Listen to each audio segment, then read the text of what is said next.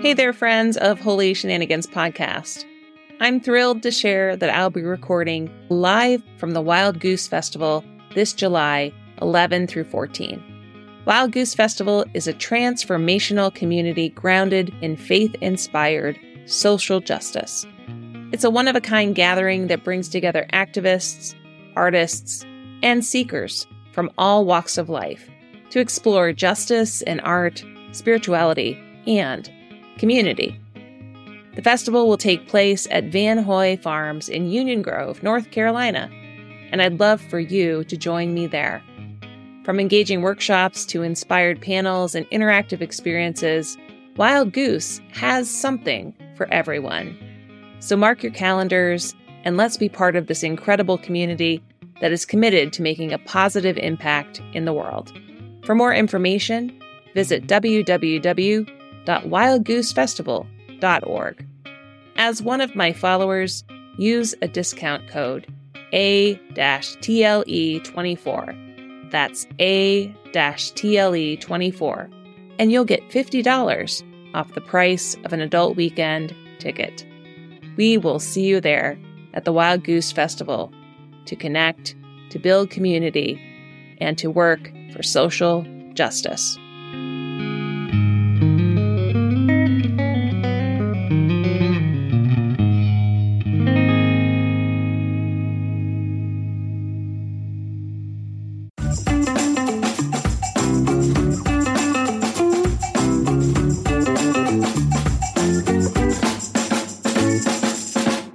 Hi there, friends of Holy Shenanigans Podcast. This is Pastor Tara Lamont Eastman, and I am so happy today to introduce to you Reverend Erica Poellot.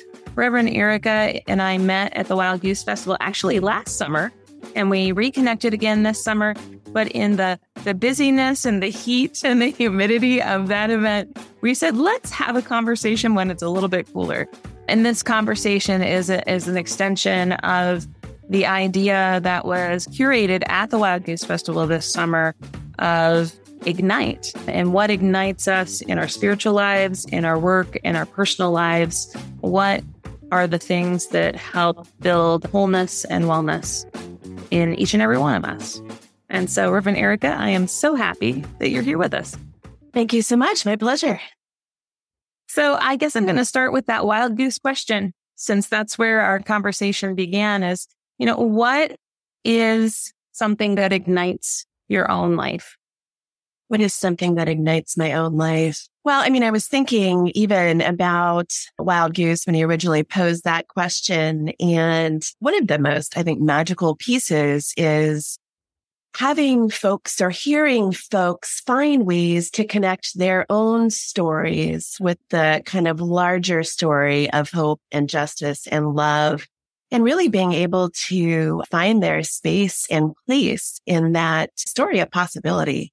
And so we watched it this Wild Goose with some young folks who came to help us put together overdose prevention kits for other community members, and was able to, listen into their stories about the ways that overdose and substance use has touched their families, and that they have really struggled to find places where they were able to wrestle with those wounds and to find ways where they felt empowered to kind of bring about change. And so in this case, it's the hope that other families, other siblings don't have the same experience that they have had. And they sat there with us in the heat, in the humidity for hours and hours, and put together hundreds and hundreds of overdose prevention kits that are going to be distributed throughout rural North Carolina. Wow, that's amazing. So tell me, what were you doing there at Wild Goose for those that don't know you? So I have the honor of serving in a couple different capacities. I serve the National United Church of Christ as the Minister of Harm Reduction and Overdose Prevention Ministries. So we were there talking some about the fact that we had just passed this really incredible resolution, first ever harm reduction focused resolution as we understand it. And secondarily also serve as the founder and executive director of Faith and Harm Reduction. And we're a national collective of people who use drugs, people who love people who use drugs, and faith leaders across a range of traditions. And so have been working, actually have shown up at the Wild Goose, have been invited to show up again, which is really wonderful after, I guess it's 3 years now, to talk about kind of opportunities for people of faith and congregations and communities of faith to contribute to ending the overdose crisis and finding ways to kind of leverage their experience and local wisdom in their communities to help heal the harms of the war on people who use drugs. So we were there with a mock overdose prevention center station. So really doing some education and awareness building about some of the, unfortunately, pretty contested, hard to access healing sites that are available for people who use drugs, and providing folks with opportunities to do some really kind of pragmatic, practical resource gathering for their congregations. So we were making toolkits available for congregations and communities who want to be able to explore how you talk about the drugs issue and how you talk about the ways that overdose and the criminalization of people who use drugs is really impacting and creating wounds in our communities, as well as to share opportunities for action that faith leaders in particular can take to help us create communities of care and compassion for people touched by substance use. Thank you so much for that wonderful explanation. And I want to take a step back a little bit because you mentioned a few terms there that maybe some of our listeners aren't familiar with. Sure. So if you were to explain harm reduction, let's start there. How would you explain that? Oh, goodness. And it really depends on what day you ask me. Quite often we talk about kind of harm reduction in these 3 different ways. So one is probably a term that folks are pretty familiar with, and that is we talk about harm reduction as risk reduction strategies or as ways to increase access to wellness. And that might be distributing sterile syringes for people who are injection drug users. It's also making access to naloxone available for communities and families where folks are at risk of overdose. And so risk reduction is kind of one of perhaps the most familiar ways of understanding harm reduction. Secondarily, we talk about harm reduction using kind of a lowercase HR harm reduction. And that is really the philosophy and the principles with which we endeavor to provide services or to show up in community with folks touched by substance use. And some of those principles are that it's led by people with lived and living experience of substance use, that we are walking alongside people, that we are following their lead, that we're leading with wellness and dignity as the core, that we are committing to eradicating stigma of substance use. And then we also talk about capital HR harm reduction, which is really a movement for justice that centers, again, the experience of people with lived and living experience of the harms on people who use drugs, and really, really pulling together all those threads that put particular communities and people at risk of greater harm. So talking about the criminalization of people who use drugs, which we have seen really weaponized against largely communities of color, Black communities. And so helping to tease apart and provide really actionable opportunities for folks to find ways to promote equity and increase access and remove some of those structural barriers that prohibit people or limit people from accessing care. I find it fascinating that your call in your denomination is to this work. Yes. How did you come to that? It was quite a long journey, I'm going to say. And when I talk about a long journey, not so much a long journey for myself of understanding that this was my call. I think I have been certain of this for decades, long before I even kind of imagined that there was a role for me within the context of institutional church. I am a person who has been engaged in a long-term healing process from substance use disorder and overdose, and had really struggled at the times that I had endeavored to find sites of compassion and care for my own self. I was connected to communities of faith that were deeply stigmatizing and were deeply othering and, were moralizing. And I was convinced that it could be different and that my experience of the divine and of God was not one that matched the ways in which I heard the church talking about myself. And so got really involved actually in activist circles, kind of looking for and hearing those same threads kind of acted out in community and in relationship. And so really identified church outside of the walls as I had come to understand it. And in the context of that, started hearing. And as I began with ways that my own story of navigating harms within the church, within progressive Christianity, was enabling me to listen into others' experiences in ways that helped elicit those same stories and helped provide safe space.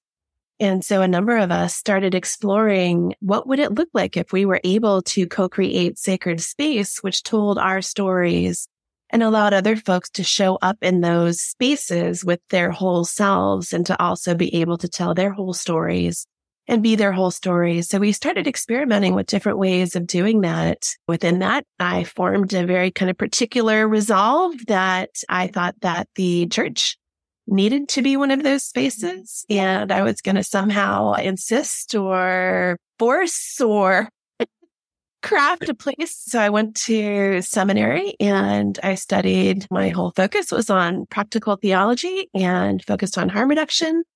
And really, in the fields of harm reduction, I got this just incredible example of what ministry could be, and I thought ought to be. And that was as I had experienced it lived out by people who use drugs and people who love people who use drugs and their families who have been fighting to keep one another alive for eons, long before many of us dared risk enter this space or really give a shit about this space, quite honestly. And so I had the blessing of kind of connecting with some folks at the UCC who also, I think, grew over time and were willing to stretch themselves beyond stories that necessarily made sense to them in the beginning to look at ways that we might connect the work of harm reduction with the work of the UCC. Wow. I appreciate your vulnerability in sharing that. Thank you so much. Yes. If folks are looking for ways to persist, resist in any particular unique calling, since you have some experience in this, what advice would you give someone who's seeking out a new way of being a pastor or a spiritual caretaker? I have the blessing of an incredibly resilient, love-filled, persistent community around me. I'm very clear that the strength with which I persisted and endured was not mine. And that it was, I think, taking these opportunities to be vulnerable such that folks could lean in and prop me up in ways that I don't think I even necessarily knew I might need. And so I think it was the willingness to tell my own story and the willingness to listen into others' stories and to really find those roots in connection and community. Because I know a lot of folks, whether you call it deconstruction or as our friend Mike Burrell says, spiritual composting, I think that at some point there's that trying to seek your sense of vocation or call. And that is an important question that I think a lot of folks are wrestling with. I think for the longest time, I took for gospel truth, right? What I had been told about who God was and who the church was and who I was. And I can draw some parallels actually to my kind of understanding of my own path through healing from substance use disorder in 12-step fellowships, which I recognize work really well for a lot of folks, but when they're the only avenue that folks have access to, A lot of folks get left out. And I was somebody who struggled with the kind of need to continually call out the fact that I was a broken sinner, somebody who had these, character defects. And I knew myself and I knew God knew me to be somebody other than all these voices had been proclaiming. And so I think that community piece was allowing me to kind of move in trust and challenge those and to assert theology and naming of self, which flew in the face of what I had been taught. And that was a really difficult and I think longer journey than I might have hoped for. And so, yes, when I hear you talk about the kind of compost spirituality or folks who do the deconstruction or the queering of all of this, that was very much what I was attempting to do. I just didn't know others were doing it. So I have similar ahas around that in my own journey where I'm like, oh, I wasn't alone that whole time. Imagine. That sense of community is so important through these spiritual journeys. Yep. So can you tell me a little bit more about the organization Faith and Harm Reduction? We originally were founded as a formal collaborative of Judson Memorial Church in New York City, which is a UCC congregation where I have been based. I'm still based there and have been for quite some time. I was one of their community ministers. And now actually our office is based out of Judson. And my position with the national setting is also a deployed staff member who is based at Judson. We were a formal collaborative between the National Harm Reduction Coalition and Judson Memorial Church when we got started back in 2017. I had been working for National Harm Reduction Coalition for, I think when I resigned earlier this year, it had been 16 years. I had been serving in a development capacity, so I was their director of development for quite some time. And by having the opportunity to sit in both those spaces, and so meaning talking about kind of ecumenical justice-based spaces, UCC spaces, congregational spaces, as well as the harm reduction space, started hearing stories from folks and largely from folks with lived and living experience of, asking some of these same questions or telling some of these same stories. Like, I would love to get married in a church, but my experience has been that because of what I choose to put in my body, neither my fiance nor I are welcome in those spaces unless we choose to stop using or have a desire to be abstinent. And then I heard from other folks, the same, what would it look like if we were able to actually come in and help co-create sacred space where we were allowed to show up with the wholeness of who we are? And then hearing from pastors and faith leaders in all parts of the country who were really struggling to articulate the drugs issue and really challenge some of these theologies around people who use drugs, which really challenged the moralization and which has given real, rich ground to the criminalization of people who use drugs and is really driving the stigma related to those same communities. So started exploring with other faith leaders and with people who use drugs, like where are the opportunities for these conversations where we can listen into one another's experience and help craft this language that folks are so clearly asking for. And so a bunch of us gathered in Judson back in 2017, and it was called Shaping Sanctuary. And we started asking exactly these questions of one another. What are the things you need from us, or where are the opportunities and challenges for people of faith? And where are the opportunities and challenges for people with lived and living experience of substance use? And so this incredibly beautiful collective was built and is now a 501c3 as of January of this year. And so we branched out on our own. And so we are a national network, a national mobilization of these same folks who are looking to, find ways to build communities of care and compassion in partnership with people who use drugs across the country.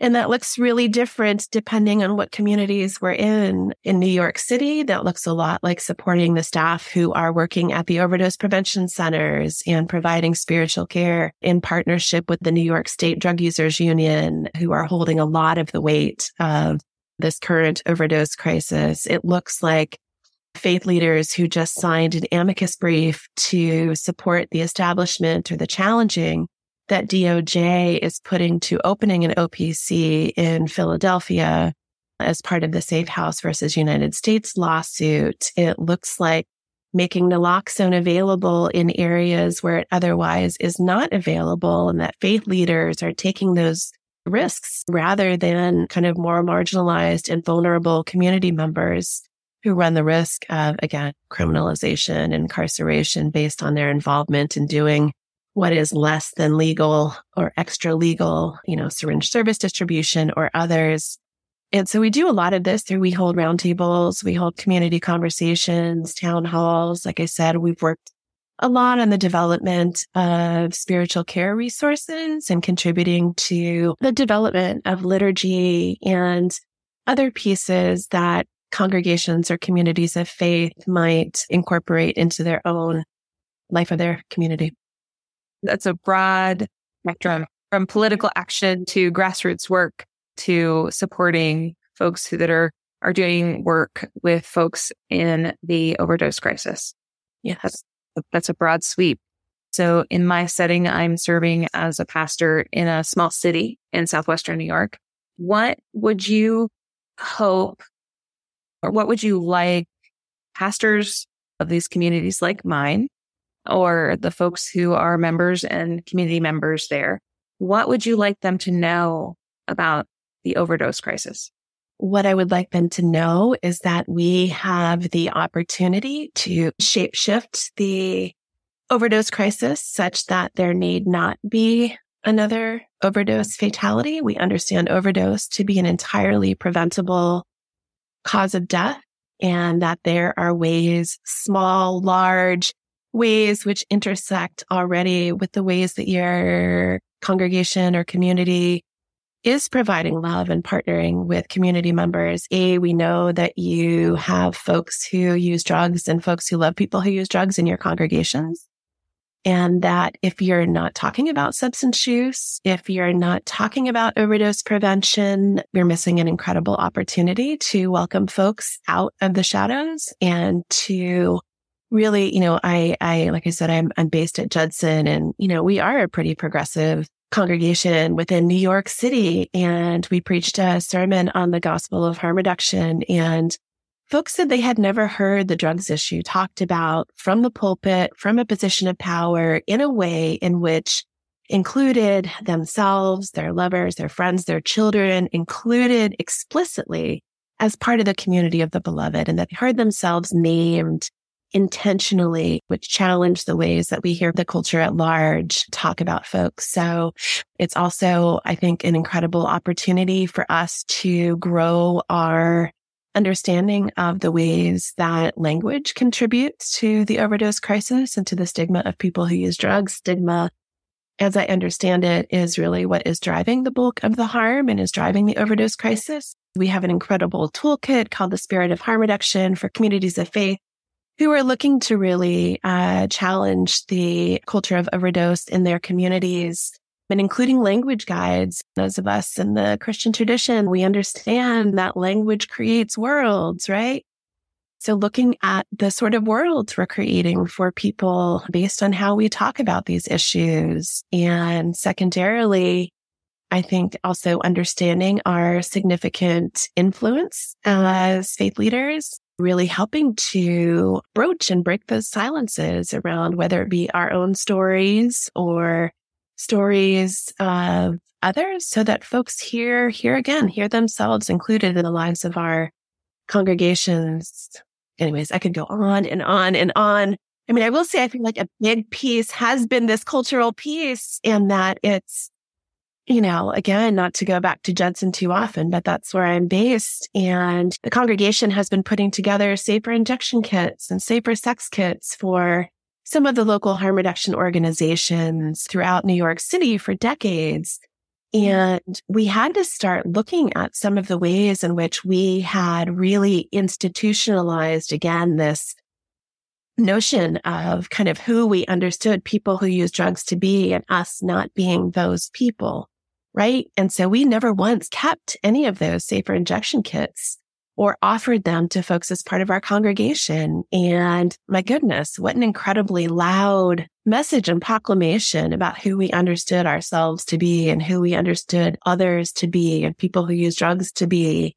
So we had to start looking at ways that we could really examine. We've had congregations talk about the ways in which they only offer AA and NA. Like I said, they're an incredible resource. And at the same time, like, are we also offering resources to folks who may not want to or desire to in that moment or ever, stop using drugs? Are we also providing resources, or are we saying that the only way that you are welcome in our spaces is if you are kind of engaged in this very particular pursuit of abstinence?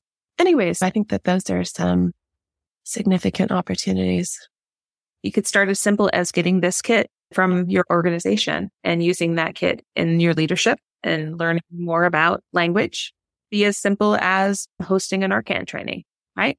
Yes, we have an incredible organization who works with some of our leadership team down in North Carolina, and they are a group of octogenarians in a church in Hickory, North Carolina, and they are deeply troubled by what they see happening around overdose. And they're also pretty clear that their space is not hosting a syringe service program or maybe even necessarily hosting a naloxone training or overdose prevention training at their congregation.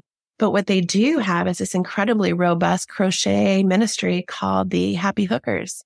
And what they do is they make these beautiful, homespun, love-filled crocheted bags for people to carry their naloxone in and or safer injection supplies. And they're woven with reflective threads such that in low light situations, folks can catch these reflective threads and find their supplies. Yeah, so there's a multiplicity of ways for folks to get involved. Coming up on August 31st is National Overdose Awareness Day.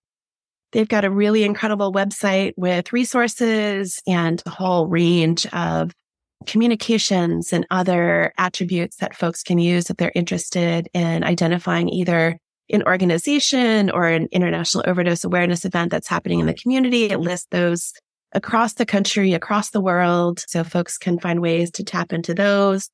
Folks can find ways to host their own as well. And the hope really is, it's multifold. And I think there's a real duality often in these events that we're not only talking about finding ways to mark and honor and memorialize the countless lives, hundreds of thousands here in this country, just over these last couple of years, who have died of an entirely preventable cause of death, which is overdose.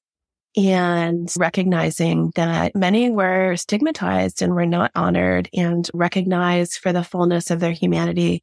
And so challenging and providing opportunities to really honor the fullness of not only people who have lost lives to overdose, as well as their loved ones who also experience the same sort of stigma often that they did, but also to recognize the incredible life-saving and life-giving work that is happening to ensure that no other family or loved one has to experience the same loss. There's also calls to action throughout many of these events. I know in New York City this year, we are focused on not only getting the governor to sign kind of authorization for the overdose prevention centers and dedicating funding to that. In other states, it is really calling on the opioid settlement boards to ensure that money is getting to frontline harm reduction and overdose prevention work. In a lot of these states, none of that money has shown up yet. So finding ways to advocate for that, we're also going to, anyways. There's some real kind of specific calls to action. And so it's really not just a day of remembering, but it's also a call to action because our beloved folks are worth life. Yes, yes.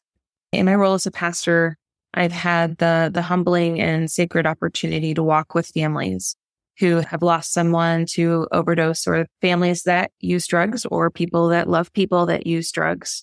And so having those relationships and learning people's stories has been a huge part of my own learning and my own understanding about how language is important in this work. But if folks are just starting to learn about harm reduction, if they're starting to learn about how to help maybe on a personal level, where would you point them to start?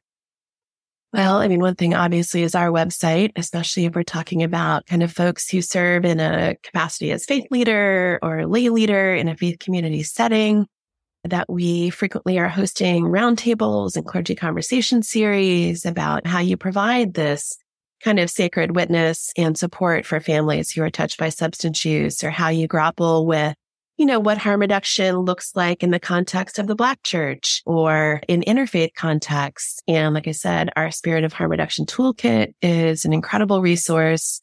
You can access the PDF off our site, which is the best way to get it. There also are a number of allied organizations. So I'm thinking about Drug Policy Alliance, drugpolicy.org, and also the National Harm Reduction Coalition, which is also www.harmreduction.org. Both of those are incredible resources to understand kind of what the local landscape looks like, where folks are. I would also say that that's on Harm Reduction Coalition's website. There is a tool to be able to find harm reduction orgs near you. So reaching out, inviting conversation, inviting local harm reduction orgs to come in and meet with you, talk with your congregation, form some of those relationships, listen into their experience. That's the place I often recommend folks start first, is listening to kind of who the experts are in your area. Thank you so much. Is there anything else that you just want to share about the work that you do? Just that I'm really so thrilled by the courageous conversations I'm hearing a lot of faith communities have around kind of where these opportunities for growth might be for us. So it's become a bit of a tradition with the podcast that before we say farewell each episode is to, one, give the website of where people can find you. So that's really important. So where can folks find you? So we are at www.faithinharmreduction.org, and that's faithinharmreduction.org. And also the Harm Reduction and Overdose Prevention Ministries can be found at ucc.org. Awesome. One other thing, if you would indulge us, I would just love to have from you, Reverend Erica, a word of hope and encouragement for this very important work. What I would love to do is share one that I shared last weekend at an event called two different events, actually. One was called the Trail of Truth, and it is national happening, which again honors and lifts up the lives lost to overdose, and is run by an incredible organization started by families who have lost a loved one. And then secondarily, we offered this at the annual gathering of the New York State Drug Users Union, which is called the Peer Network of New York. And so this was the blessing I offered in both those spaces. Beloveds, as we co-create sacred space in our being here together this day, space which proclaims that people who use drugs are beloved and cherished by all that is sacred and divine, let us bless this space together. Let us bless this movement for liberation and love, and let us do so in recognition and honor of the ministry that we have continued to give life to. May the space we create in our being together be blessed. May the many stories and experiences embodied here among us be honored and held, ours a wisdom born of surviving. May our gathering be an active reclaiming of sacred space for us, movement leaders for liberation, we who love with abandon and without apology, into action. We who know what love is. May it be a place to put down whatever is heavy and to take up what is needed and deserved. May it mourn losses and celebrate resilience. May it tear down that which harms and divides. This war on our beloveds, on us, feels relentless. Give us divine rest and renew this incredible love and justice-rich resistance born here among us. And all the people said, may it be so. May it be so. Thank you so much, Reverend Erica, for your time with us. And I now get to tell you, you are fully and wholly a holy shenanigator. I love it. What a pleasure. Thank you so much for this invitation. You're welcome. Well, friends of Holy Shenanigans podcast, I hope that this has been an opportunity for learning and growing and building more compassion for all people. And I thank you again, Erica, for being with us today. And please do go check out her website. We'll have all this information in the show notes so that you can find it easily. But until next time, I pray that all of you to be well, to be at peace, and know that you are loved.